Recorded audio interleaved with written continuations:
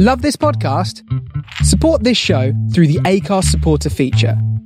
It's up to you how much you give, and there's no regular commitment. Just hit the link in the show description to support now. Welcome to StarShipSofa, part of the District of Wonders network, featuring Tales to Terrify and the all-new Far-Fetched Fables. Everyone has a story in the District of Wonders. Come and find yours.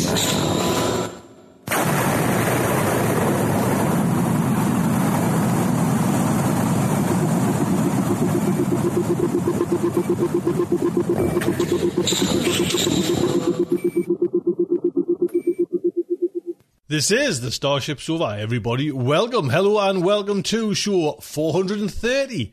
I am your host, Tony C. Smith. Hello, everyone. I hope everyone is fine and dandy.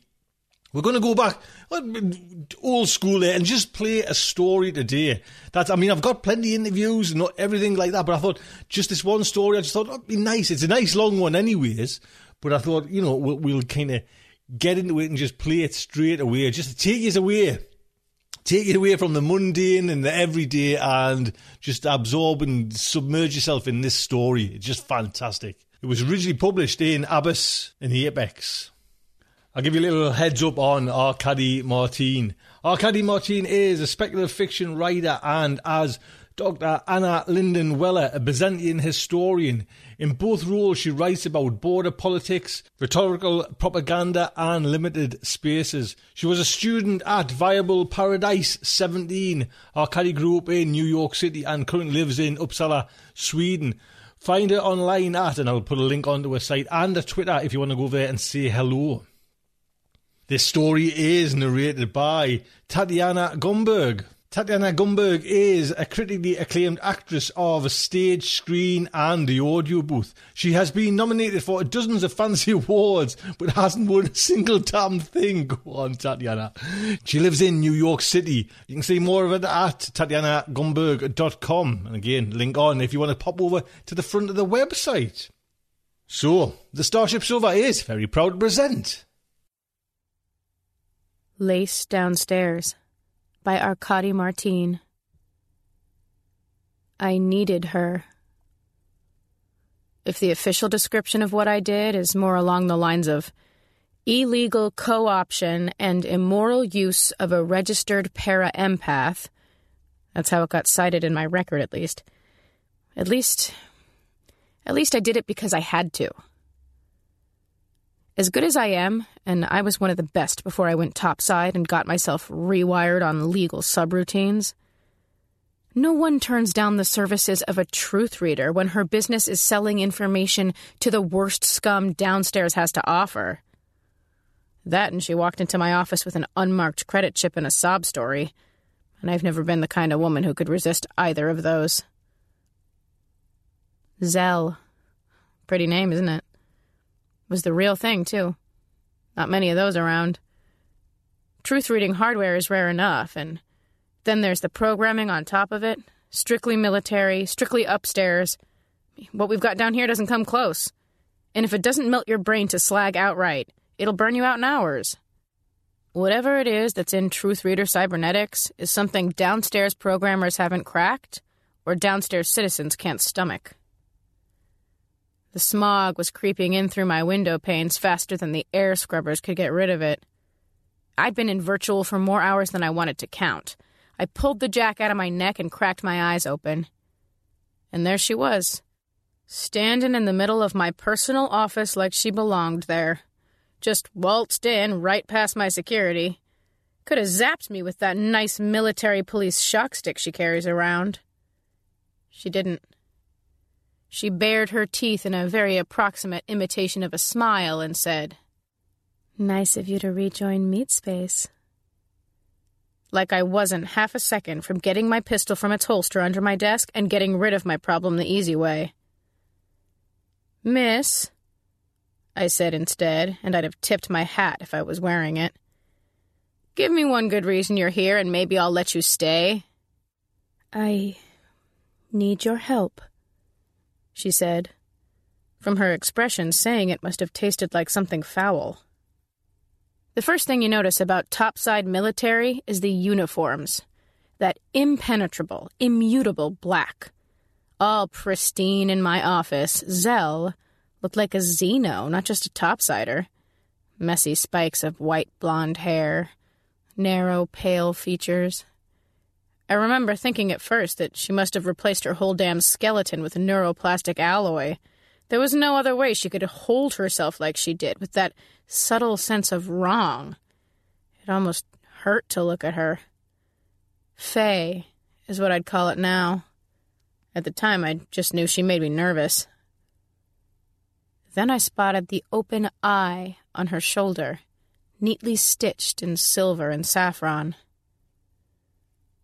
"What does a truth reader need my help for?"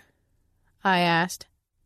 "You're Euphemia Irene Lace, which means you're the scum to talk to when I can't trust the scum I've got to tell me what I need to know. Unless I've walked into the wrong office." When Zell smiles for real, she looks like every shade of ironic self-deprecation and doesn't know she's doing it. She smiled like that, and I thought, shit. And I don't walk into wrong offices. Hazard of the wiring. Your programming gives you a sense of direction along with making sure you never tell a lie?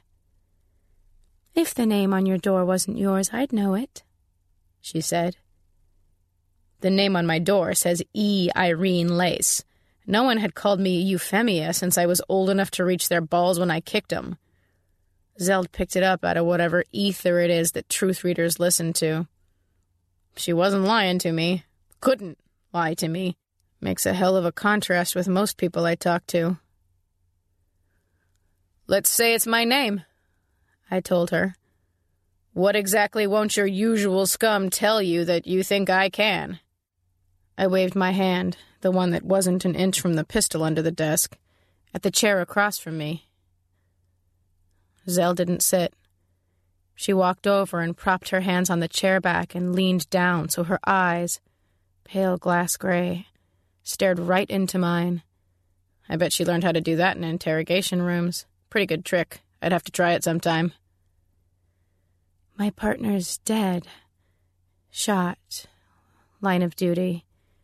Except when I came in to identify the body, it turns out my colleagues upstairs don't have the body."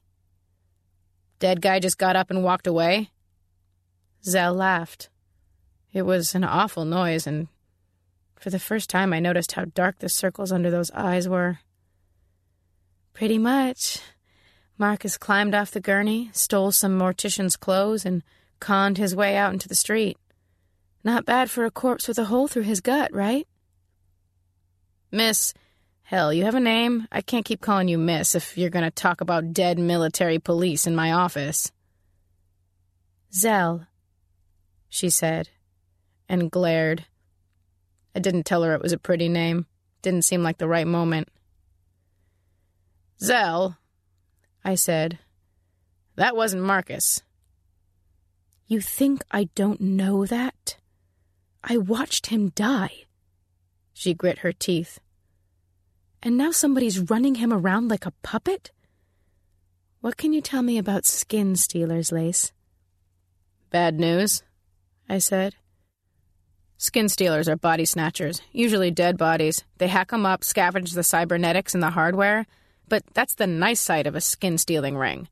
If they get a live one, some dumb kid with too much metal in his head and not enough sense to stay upstairs where he belongs, and wire him just right, a talented skin stealer can walk around inside his skull. There's a good market for shells like that.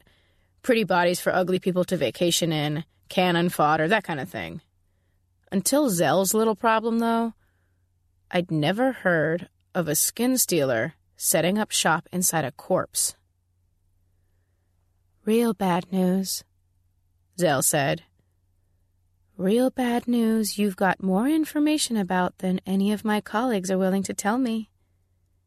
"They afraid you might know if they're lying?" I asked. This time I got the rictus smile, the fake one. "Something like that." I took the case. First thing I did, I dressed in a clean suit and waltzed myself up to one of the elevators that take you all the way upstairs. Handed over my actual ID card, too. Announced myself properly. When the uniforms who make sure that no one with my street address gets to bother the nice people who see the sun every day asked me who the fuck I was kidding, I put on a bright smile and made them call Zell. She showed up. Not sure she had a choice. And she glared at me like they installed laser cutters behind her irises instead of just a mess of hideously complex hardware. "I've got business with the truth reader," I said. "Don't I, Zell?" "She does," she said, all chilly stillness, and I remember thinking that we scum are supposed to be afraid of truth readers. I got my ID code updated with the day pass, though, and she took my arm, walked me into the elevator, and even held on until the doors hissed shut behind us and we were racing up at 30 kilometers an hour. "What do you want?" Zell asked, dropping my wrist like I might stick to her fingertips. "Your partner, you got a family?" "Yes," she said, and I watched her bite off the rest of her sentence. Truth reader cybernetics make it damn hard not to spill your guts after you start. Zell's good at stopping, but I can usually tell when she has to make herself. "Why do you care?" "They forget to teach you people basic police work when they install the TR package? Victimology, Zell. There's gotta be a reason it was his body they walked off with." "Marcus was a good partner." "Sure. Was he a good guy?" I thought she'd have to answer me. She smiled instead. Just teeth. "I don't know." "How do you not know? You worked with the man." "I know he was married." "Truth readers get married?" "As often as anyone else," she said and shrugged. "You want to play policeman, Lace? Okay, let's go pretend." When she enjoys herself, Zell's face goes all angles and she stops looking like anything human. I wanted to back away, and I didn't. "But you're going to have to do all the lying." The elevator cracked open, and the sun hit me like a punch in the gut. Upstairs is just the top layer of downstairs, the part of the buildings where they peek out of the dust and the smog. It's built right on top of us. They've got air scrubbers in the floors to keep themselves clean, and when you walk around out there, the sky is blue. All that open space makes my skin crawl. Zell led me down huge boulevards where the metal underfoot was hot enough I could feel it through my shoes. By the time we got to where Marcus and his wife had been shacked up, I could feel my heartbeat banging sluggish in my temples. Apartment complex. Middle range for upstairs, which means the kind of slick security I would pay a month's work for. She opened the door when Zell held her ID up to the peephole. Small woman, suntan over skin that was dark to begin with, and skinnier than anyone upstairs ever gets without being upset over having her husband shot by some downstairs piece of shit. "Sorry to bother you, Delia," Zell said. "This is Lace. She's gonna ask you some things about Marcus." Delia didn't invite us in. She just got out of the way and let us stand in her foyer. "You staying, Zell?" she asked. "Yeah." "Fuck. Okay, this official then?" I cut in. "No, ma'am. This here is your TR friend going entirely outside the appropriate bounds of police investigation." "Zell is not my friend," Delia said. "Great. Uncooperative witness, my favorite kind." "Whatever. She was your husband's partner. It bothers her someone walked off with him before he got a proper burial or cremation or whatever the hell you people do to corpses up here.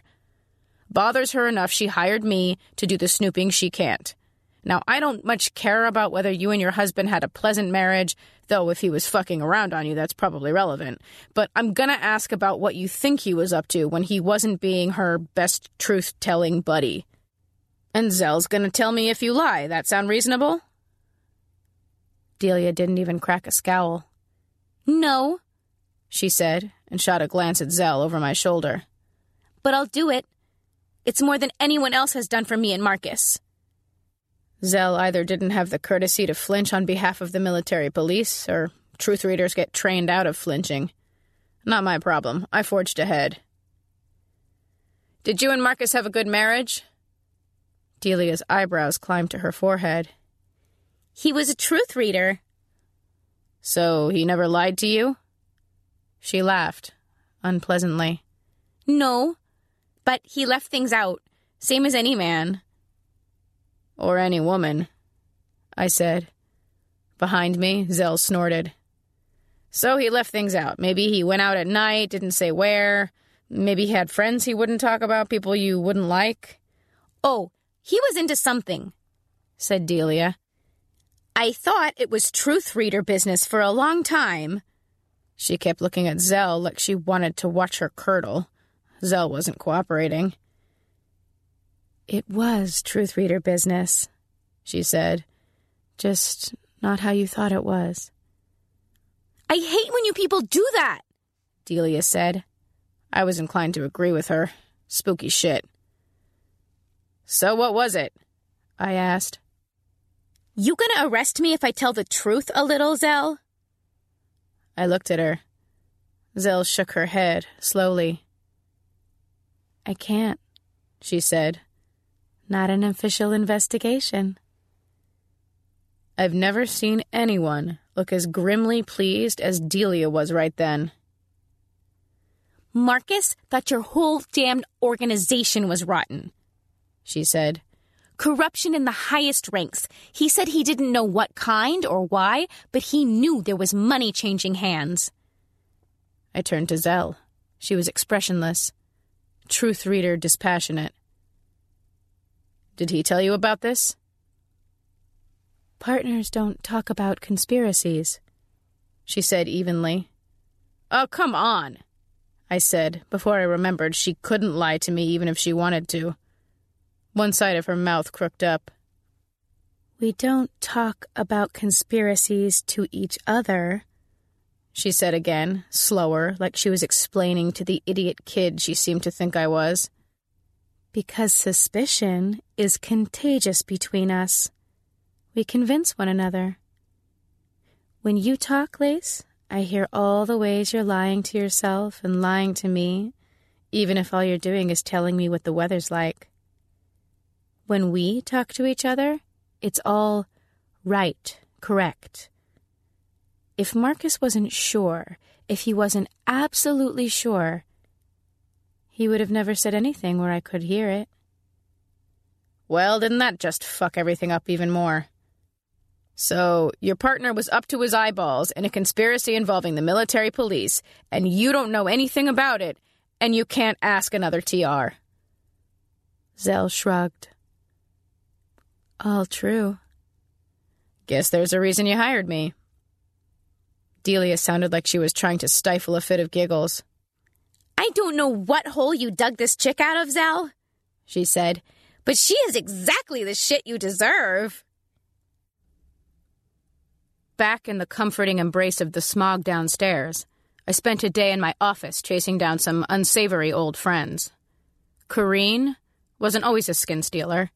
He started out trading in a lower class of out-of-body experience. Street theater drugs, hallucinogenics, information scrambler, inhaled nanites. A couple years ago, you wanted a head trip, you went to Kareen.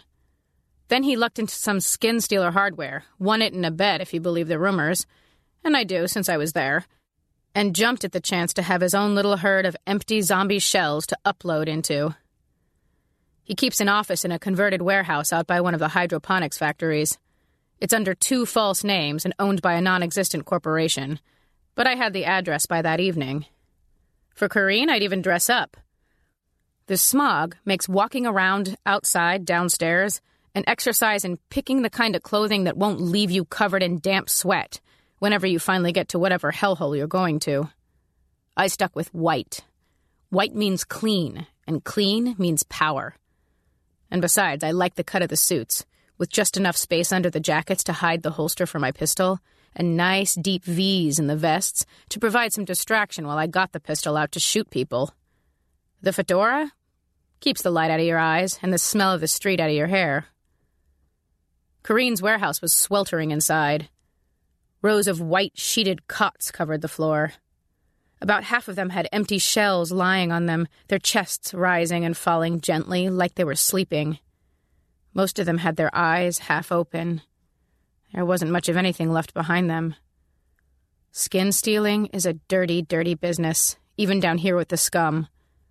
I'd bet only 1 in 10 of those shells could remember the name they'd gone by before Corinne and his crew got their hands on them. He'd partitioned off the back end of the warehouse with cubicle walls. I walked right around them, took off my fedora, propped my hand on my hip, and waited for him to notice I'd come in. The year or so since I'd seen Corinne hadn't done him any favors.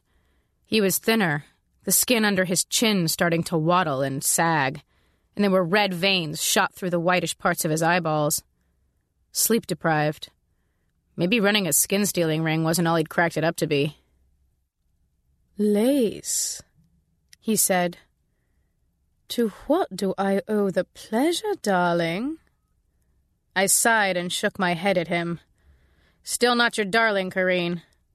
"Oh, but surely there must be something you want."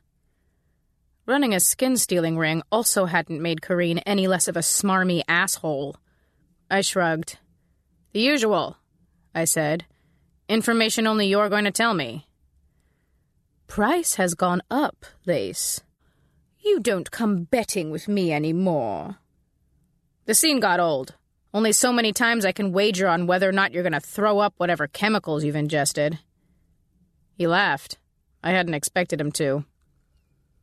"What do you have to trade, if a night on the town is off the table?" I reached inside my jacket, skimming my fingertips over the butt of my pistol and settling on the envelope I'd tucked away instead.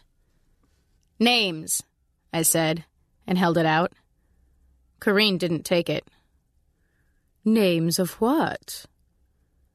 "2 head shops that are installing street theater hardware and pretty little upstairs boys and girls come down to slum. They have rejects sometimes. They're looking for a place to offload."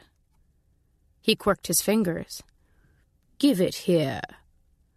No," I said. "First I tell you what I want." "Darling, you can do that whenever you like." "Is there anyone you know who could skin steal a corpse?" One corner of Corinne's mouth curved, drooping disdainfully. "Someone's been telling you stories, Lace. Dead, pretty bodies are just dead. Oh, people try every so often, but it never works." "You ever tried?" I asked. Corinne shuddered, delicately. It didn't suit him. "No. They rot. It's hideous, and the stink gets into the living ones." "So, you've seen someone who's tried?" "Do you have a corpse you want walking around? Is that it, Lace?" I rolled my eyes so hard I was looking at the corrugated metal ceiling. "I want to talk to someone who thinks he can raise the dead." "I know a whole selection of priests, any kind you like." "A skin stealer, Corinne." He sighed. "And then I can have my names?" "Yes." "And your assurance that you never heard this from me?" "Why, Corinne," I said, leaning over palms flat on his desk. "I thought we knew each other." "Used to know each other," he said, smiling. "And rumor has it you've been palling around with the military police." Hell. "Work," I said. "I'll take upstairs cash as fast as down. It all spends the same." Corinne shook his head. "Not quite," he said. "But the man you want to talk to goes by Marsh. Andrew Marsh." "Of Marsh Pharmaceuticals?" "That's Elliot Marsh." Corinne's grin showed all the places where his gums were receding from his teeth. "Andrew is the younger brother." I went back to my office and plugged myself into the wall. I am not a genius code monkey. I didn't grow up hacking for my daily hit of adrenaline. Most of my formal training happened after I was already a teenager, just about full-grown synapse-wise. It's not my language, never could have been. I can't rewrite your hardware or lock you in a compulsion subroutine. What I can do is find out just where and who you've been. It's a pattern. Everyone in virtual leaves traces, no matter how many pseudonyms and holding corporations they stack up between what they're doing and what I can see. You just need to look macroscopically enough. And be the kind of scum who will scam and lie your way into a mainframe. Or 8. I'm still that kind of scum. Marsh Pharmaceuticals was a big company for a downstairs outfit. They sold a bunch of legal shit. Vitamin injections, anti-cancer inhalants, air filters, and some less legal but still marginally commercial items like a pill to make your dick hard for 18 hours. Overkill. But the advertising was all over the back doors of their code, yelling about all the sex I could be having with my amazingly stiff, non-existent erection. That kind of thing will make a casual hacker go pick on prey that won't give them a headache and the virtual version of the clap. Casual I wasn't. Marsh the Elder, Elliot, kept his little brother in R&D. Andrew had his own department with its own budget and cash flow stream, half of which was coming in from accounts that were strictly below board and double-blind, and half of which had mostly dried up.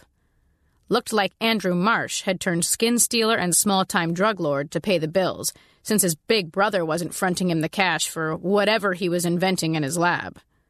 All terribly interesting if you care about corporate espionage. I didn't.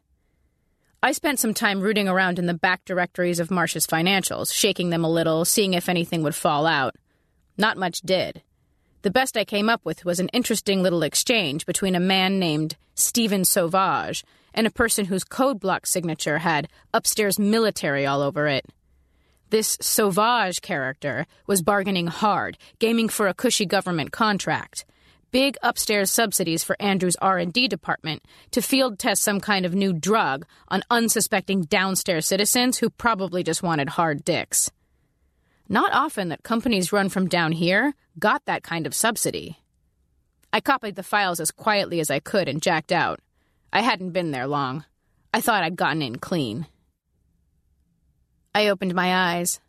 Off to my left, Zell said to me, "You really should lock your office." I grabbed for my pistol and jumped up from the chair. The virtual jack yanked me backwards and then snapped out of its port in my skull with a sharp ozone-flavored crack.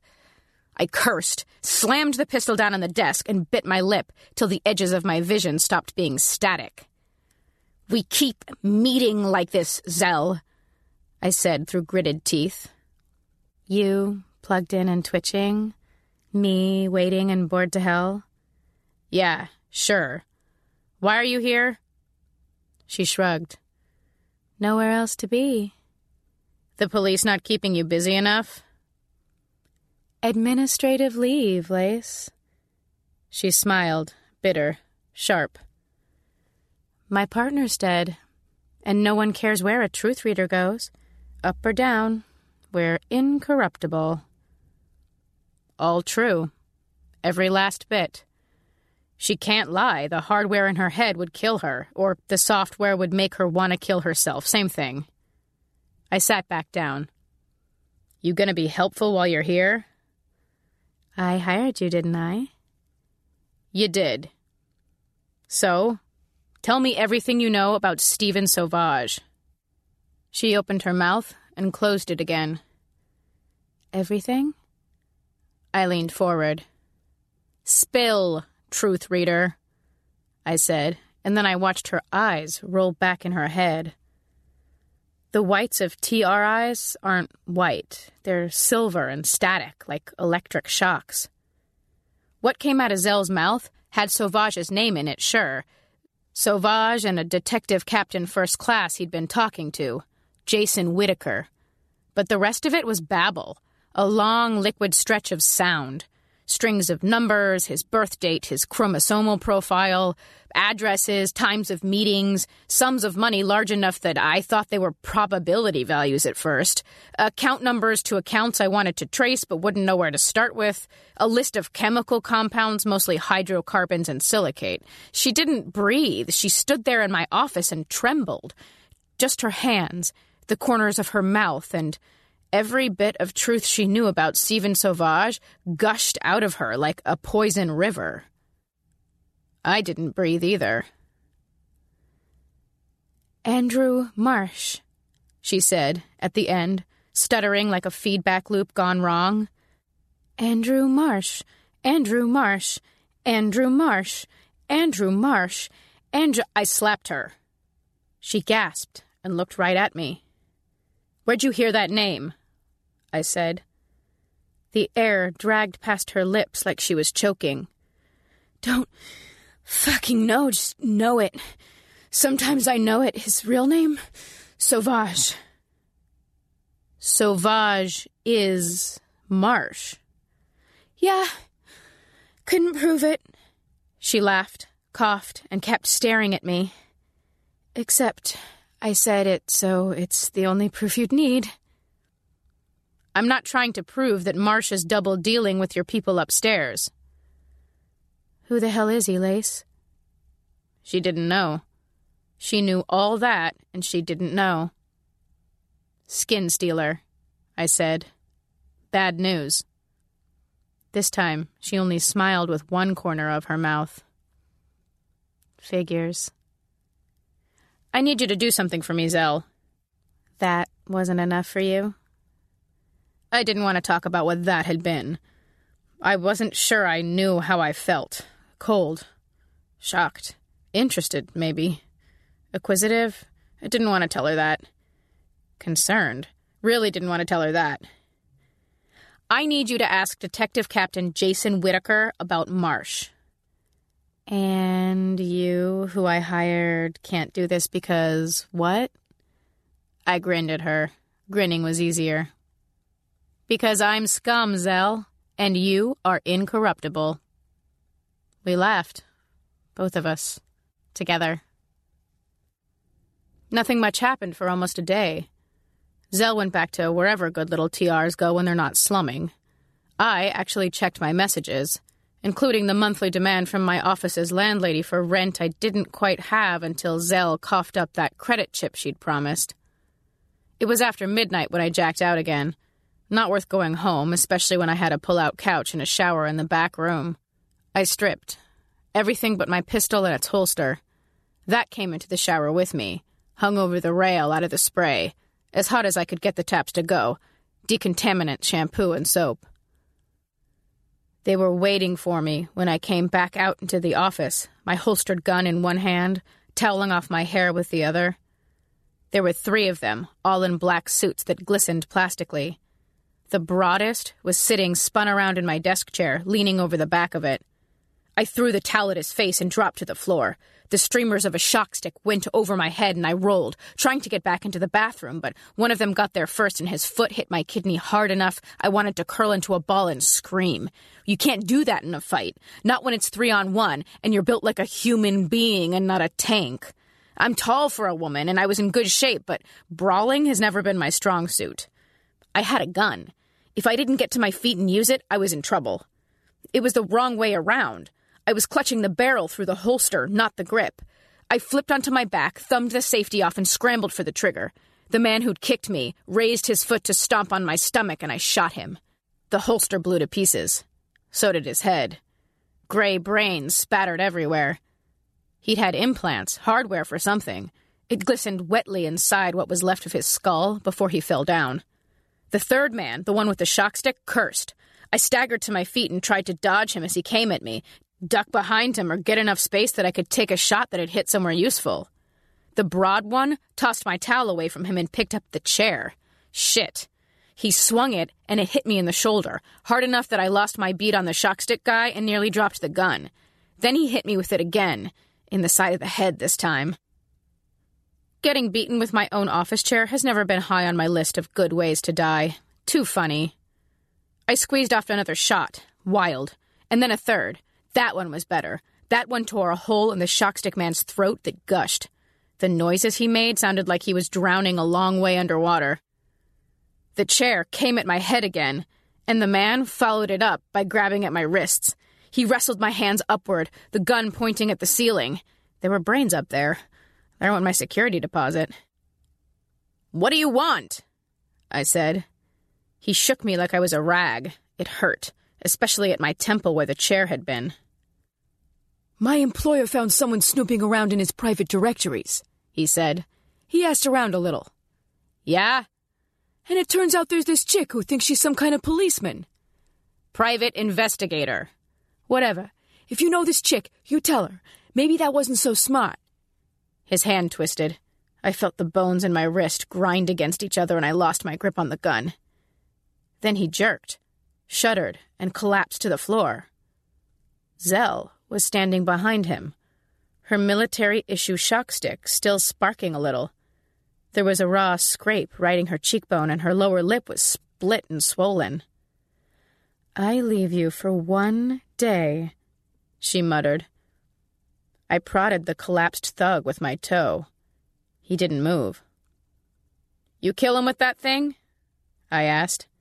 Zell looked down, like she was just registering that there was a hired gun sprawled in the middle of the floor. "Probably," she said. "Tends to." Well, that solved whether or not I was going to. Handy.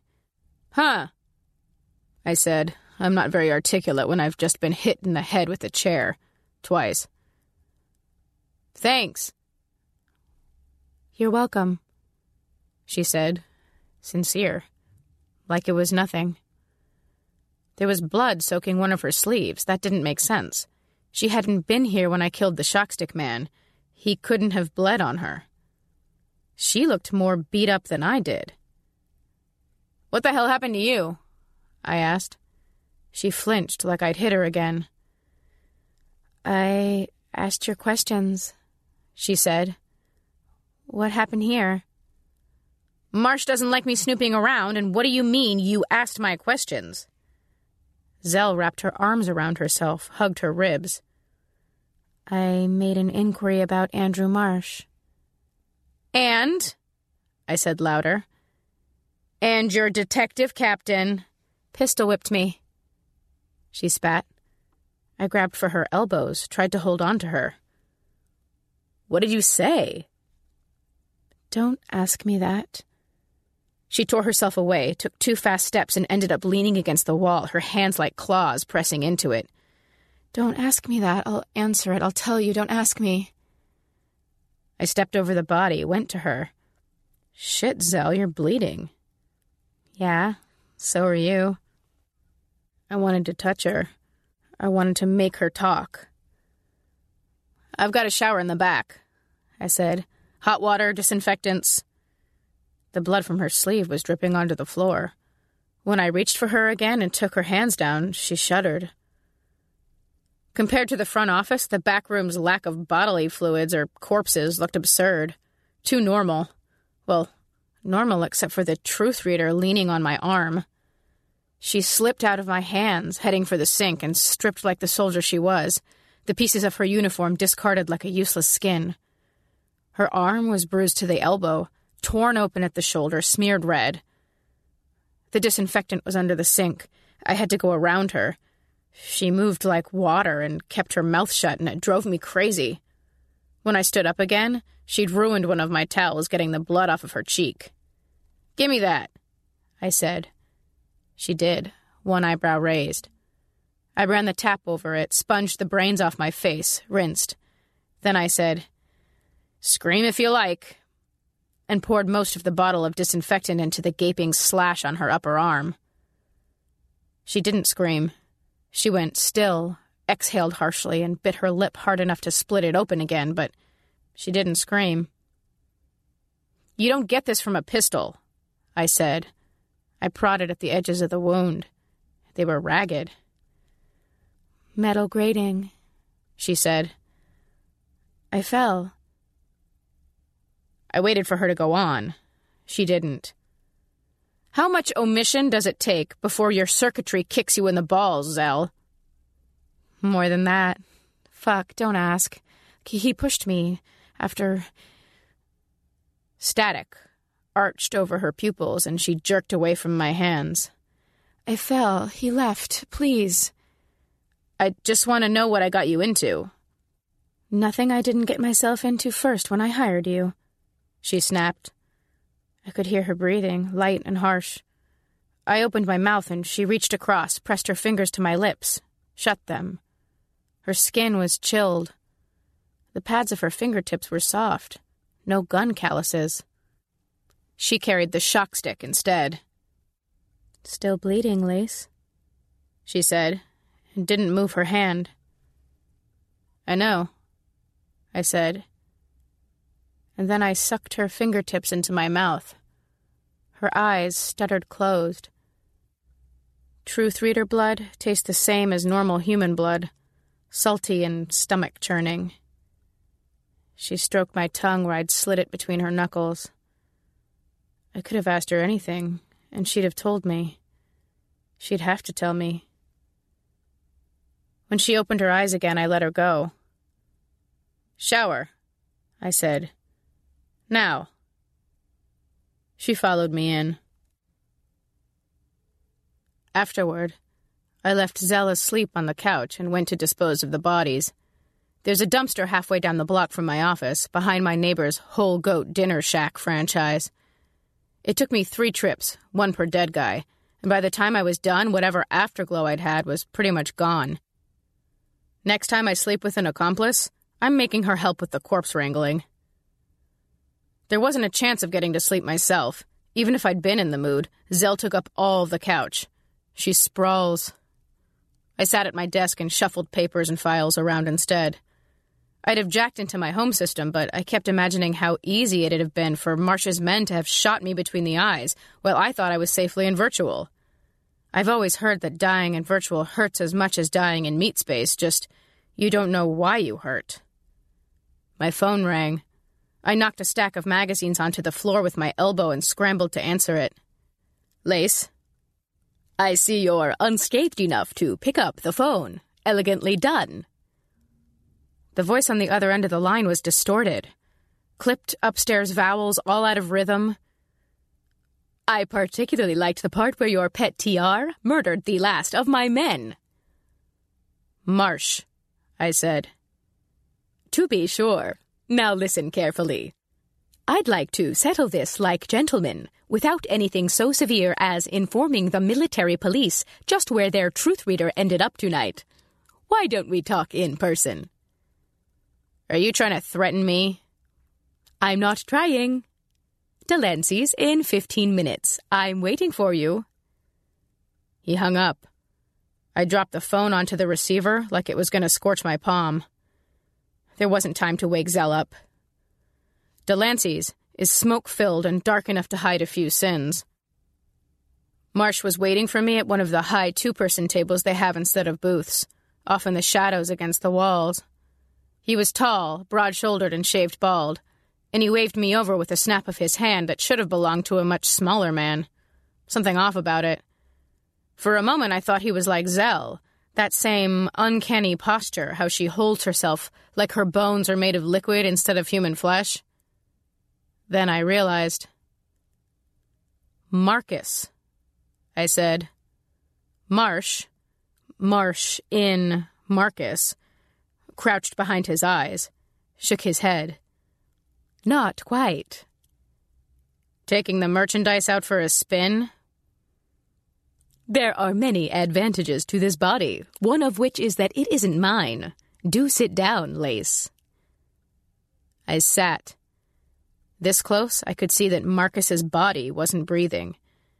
His eyes were the same as Zell's, palest gray. For a dead man, you're in good shape. Modern technology, said Marsh, and the marvels of sufficiently complex neural hardware. Something clicked. That's why you needed to steal a truth reader, Marsh? Sufficiently complex neural hardware? He smiled. Between the skin stealing and the TR body, it didn't look human. An experiment, A successful one, and one I'd like to continue. Call off the hounds, Lace. Leave me to my business, and I'll leave you to yours. You're wearing Zell's partner like a suit.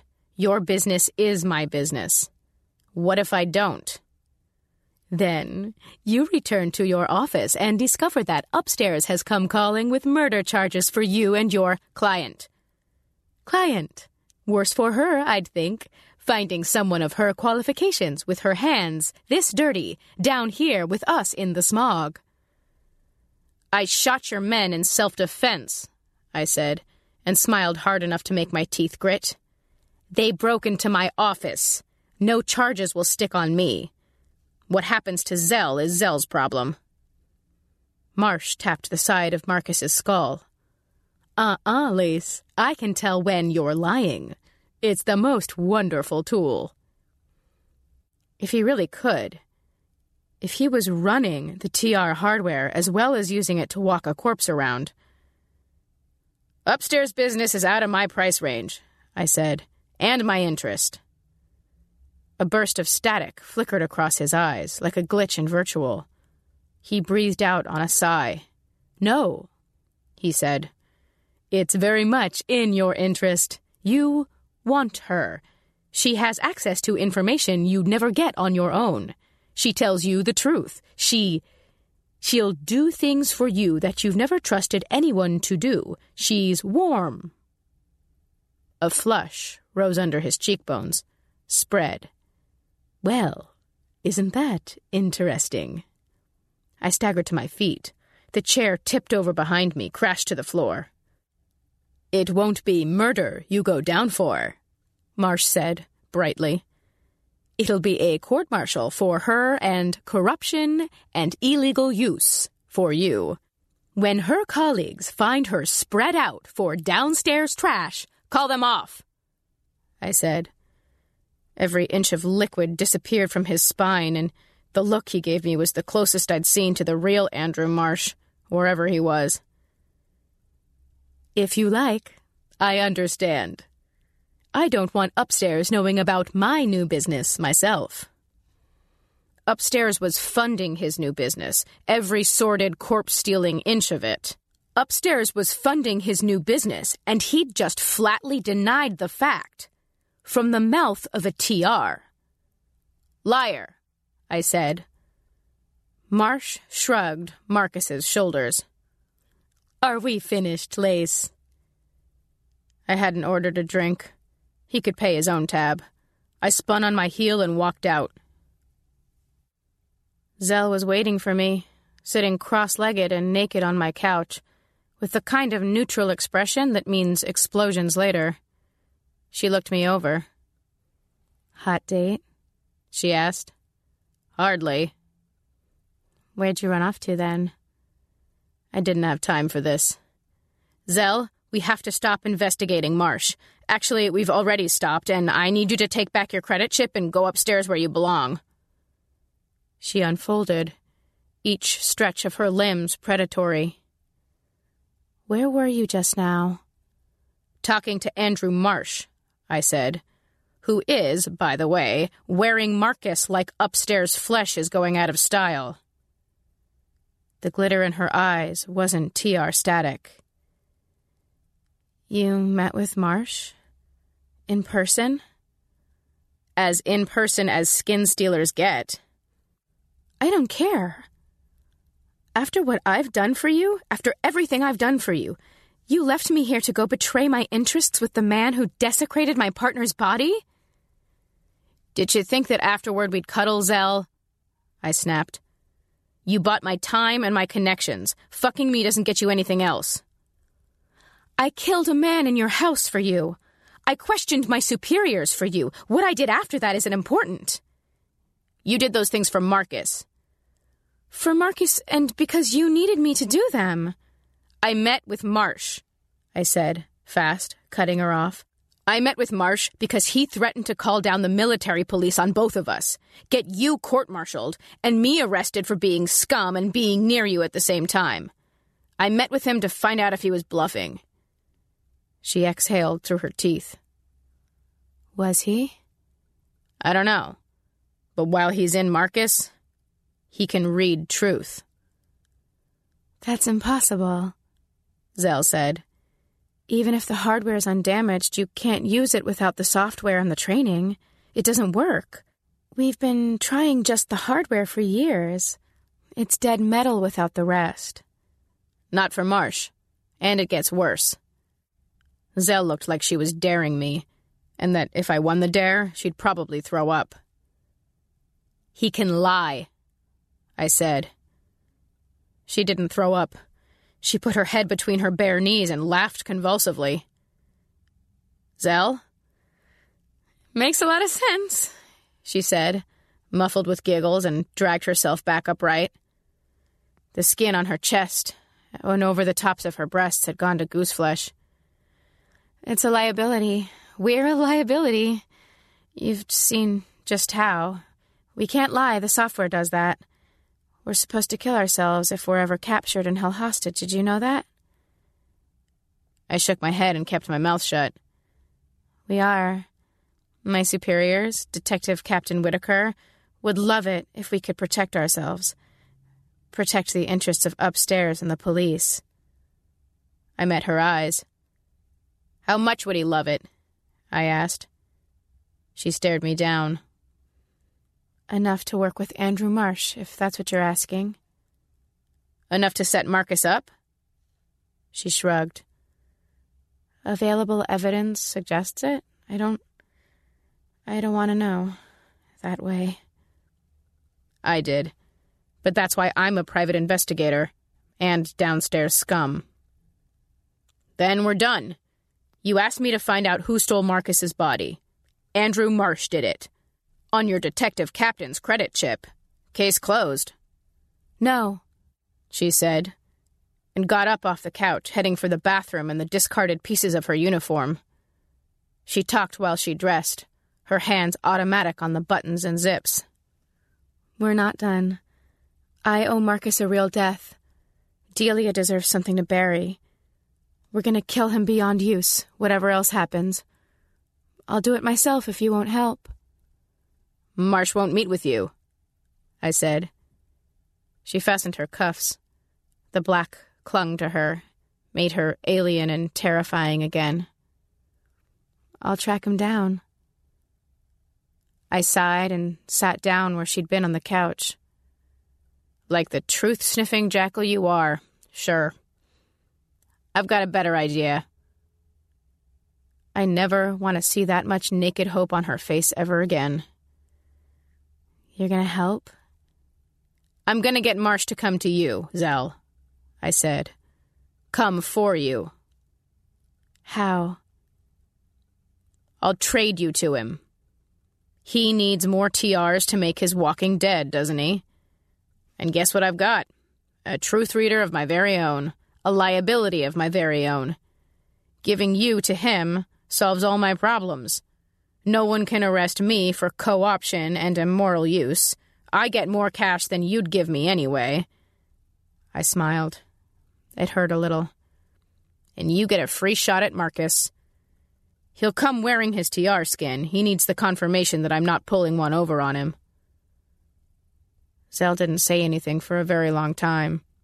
Long enough that I was counting my breaths in, out, a shade too fast.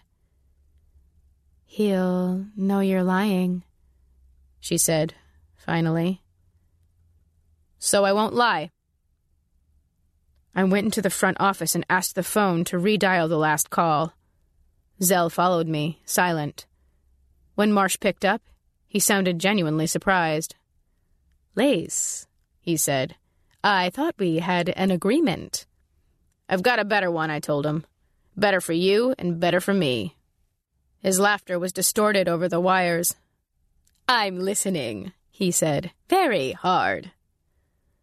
I have some merchandise, I began. Of course, you'll have to kill her before she's useful to you, but I think it'll be worth your time. She's a TR, just like the corpse you stole, and this one can be yours for good. No Detective Captain Whitaker asking for his soldiers back after you turn them into dead little liars. What an interesting idea. I thought you'd like it. I felt sick and scared. and honest. You can keep her. She's too dangerous to have near me. You convinced me of that. She knows too much, and she's gonna know more, and who the hell can trust a topsider? Not even another topsider, Marsh said. How's 30,000 unmarked credit, clean? Generous of you. Let's do it tonight. Truth readers don't make my skin crawl when they're dead, like this one does while she's alive. Better to have someone inside running the show. Of course. At the old press, the one that printed the oversight before it went virtual. It'll take me an hour to get there. An hour, then. He hung up. I swallowed. Zell was staring at me, composed, inhumanly still, and disgusted. I don't want to talk to you, she spat. Let's go. All 3 blocks the oversight used to take up are abandoned now. The huge wheels that spun the newsprint still and rotting. The floodlights were working, though. Either never disconnected, or something Marsh had rigged up to keep himself busy until we got there. Zell still wasn't talking to me. I had my pistol pressed to the side of her head, and I could feel her breathe through the vibrations in the metal.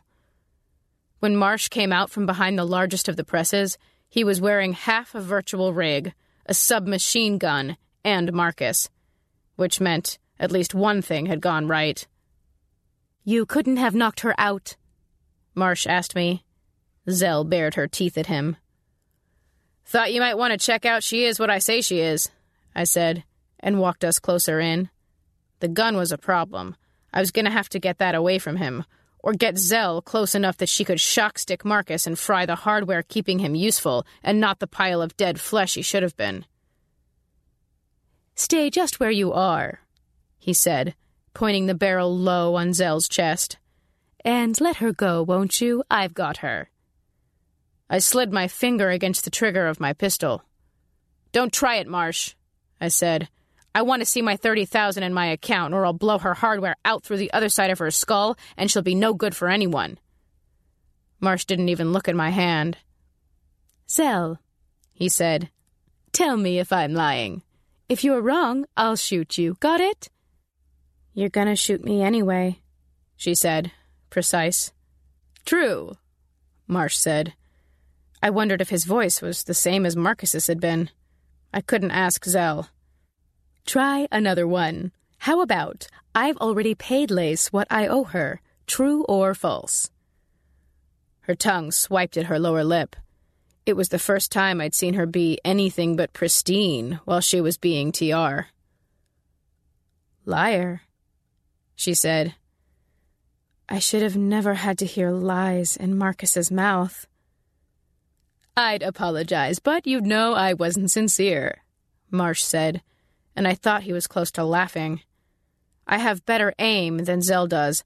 I could have shot him in the head before he pulled the trigger on that gun. The barrel of my pistol shifted against Zell's temple, and she seized my other wrist in her hand, held me still. Come on over and get your property, I said. Then the doors behind us exploded inward, and we were drowning in a storm of black uniforms, searchlights and shock sticks, and those clean upstairs guns that look like they've been carved out of one solid piece of metal. The military police. Zell's colleagues.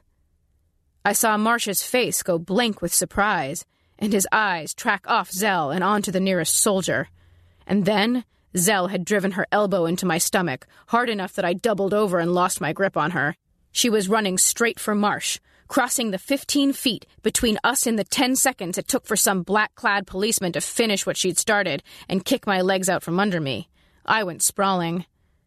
Zell's shock stick thrust into Marcus's mouth and went off. Smoke and sparks come out of every hole in your face when someone fries your hardware like that. Sometimes, if you're lucky, you live. Too late for Marcus. I spent most of the ensuing cleanup with my cheek pressed against the concrete floor and an upstairs cop kneeling on my back while Zell talked to someone who outranked her and said 1,000 formal, calm, entirely true things that were just avoidant enough to keep them from arresting her for killing her partner, or for unreanimating him. It helped that the military couldn't admit to funding Marcia's little adventure into the zombie trade. She didn't have to sidestep too much. She could have done it, I think. She's good, Zell.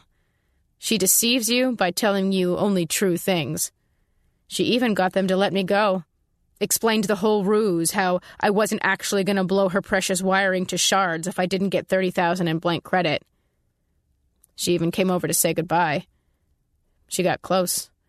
Close enough that I could smell my shampoo on her hair, under the scent of electricity and charring brain meat. She touched my cheekbone with her fingertips, and it took all the willpower I had to flinch away instead of toward her hand. Zell, I said, you're going back up with them. How long before? Those fingertips moved from my cheek to my lips, and then disappeared. I'm a truth reader, Zell said. Incorruptible and irreplaceable. I'm fine. So was Marcus, I wanted to say, and look what you upstairs scum did to him. I kept my mouth shut. Sometimes, it's easier not to have to lie.